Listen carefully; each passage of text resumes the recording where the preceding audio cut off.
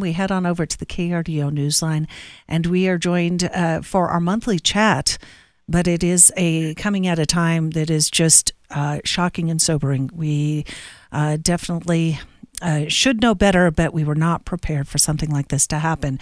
We have Colorado Springs Police Chief Adrian Vasquez joining us now. And first of all, Chief Vasquez, a salute to the work that your officers did and the personnel from the Colorado Springs Fire Department as well in that quick response. But this has to be just a terrible tragedy that your department is dealing with now. Oh, thank you, Shannon. Yeah, I'm so proud of all of the first responders, both with the police department, fire department, American Medical Response, and all of our medical personnel at the hospitals did just an amazing job. But an absolutely horrific and just a sad incident. I'm just alarmed, and it's just horrifying. Now, we have heard talk of you saying specifically you don't want to ever mention the shooter's name again. You want the focus to stay on the victims. I would like to give you a chance to maybe expound upon that. Well, I think, the sentiment behind, really focusing on the victims is just making sure that we have a community that understands what the grief of family members for the deceased are going through. The victims that were injured, they've got a lot of healing to do. And it's not only physical healing, but it's emotional healing. And that's going to take a long time. And there's a tremendous amount of community support that can help with that. And so I just want to make sure that we're really paying attention to those victims. And it's not just victims who frequented that club. I mean, in talking to some people in the LGBTQ community, they had felt like it might have just, in their heart, they felt like it's just a matter of time. They didn't feel that level of safety that I think a lot of citizens do feel in this city. And so what can you say to reassure them no matter where they are in the community? Well, and I do think I was on a phone call last night that was a national call with people from the LGBTQ plus community around the nation. And, I think the sentiment of safety is something that they don't feel they have across the country here in Colorado Springs also. But something like Club Q was that safe haven, and I've said that before. And that was taken from them by this evil person. And I just want them to know that the Colorado Springs Police Department, and I stand by them, we're here to help them through this, not only from an emotional perspective, but to ensure that they do feel safe here in Colorado Springs, and to know that our police officers are here for them, as we are for all members of our community, and that they are no different in that regard. We know there's much about the investigation that you cannot speak to because certain details must be guarded as the prosecution winds its way so that justice can be achieved for the victims. But what can you tell us about the heroism that was on display inside the club that you understand and have been made aware of? Well, what I can say is that Richard Fierro and Thomas James were just absolutely heroes. I'm so proud that we have citizens like that here in Colorado Springs. The actions that they took literally saved lives.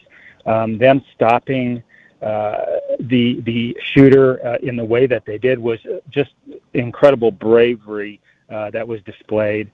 But again, I just want to reiterate, they truly saved lives. We don't know how many more people would have been shot or injured had those two not stepped in. Chief Vasquez, for people who are just coming to understand what Richard Fierro and Thomas James did, can you describe how far in the club did the shooter get before being confronted by people who stopped him? Yeah, that part of the investigation, Shannon, is something that we've really got a good sense of, but it's difficult to talk about at this time because of the investigation. But obviously the outcome, where 5 people are deceased, 17 people are injured because of gunshot wounds tells us that the shooter did get into the club, pretty far. And I will say the carelessness, that just the ridiculous act that the shooter did speaks to, some movement for the suspect throughout the club with that many people injured. All right. And then finally, I know that the Colorado Springs city officials, as well as the police department, have been working hard on putting together a community expo that would bring together resources so that victims and those in the community who feel like they need those resources can find a safe place and a common place where they can reach out to, whether it's support services, whether it's financial help. So tell us about this upcoming expo. Yes, thank you for mentioning that. So tonight and tomorrow night, or today rather, and tomorrow from 8 a.m. to 7 p.m. on both days at 3650 North Nevada Avenue, which is the UCCS Kevin W. O'Neill Cybersecurity and Research Center, which is a little bit north of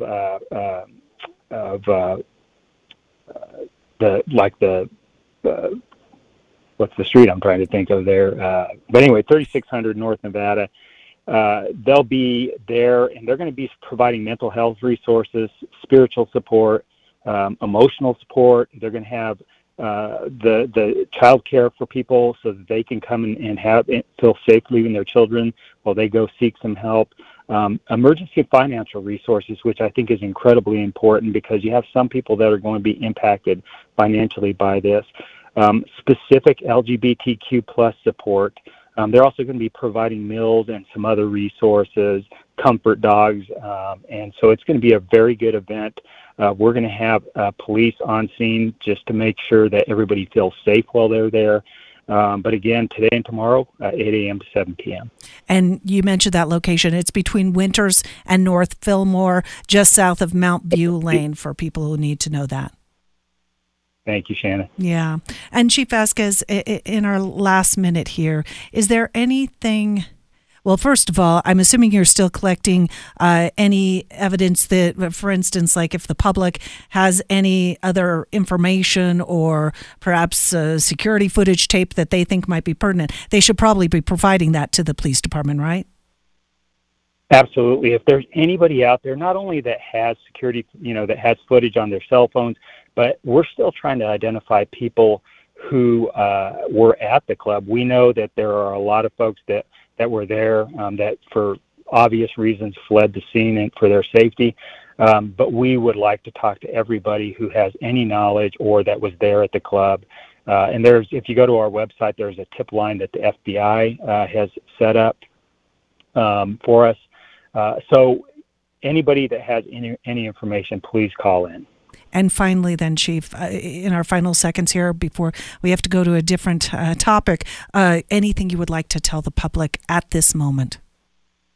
I would just like to say, the public has come together here in Colorado Springs, as I believe they always do.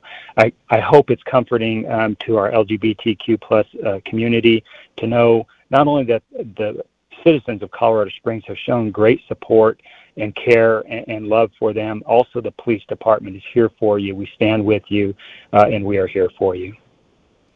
Police Chief Adrian Vasquez, thank you for joining us this morning. Thanks, Shannon.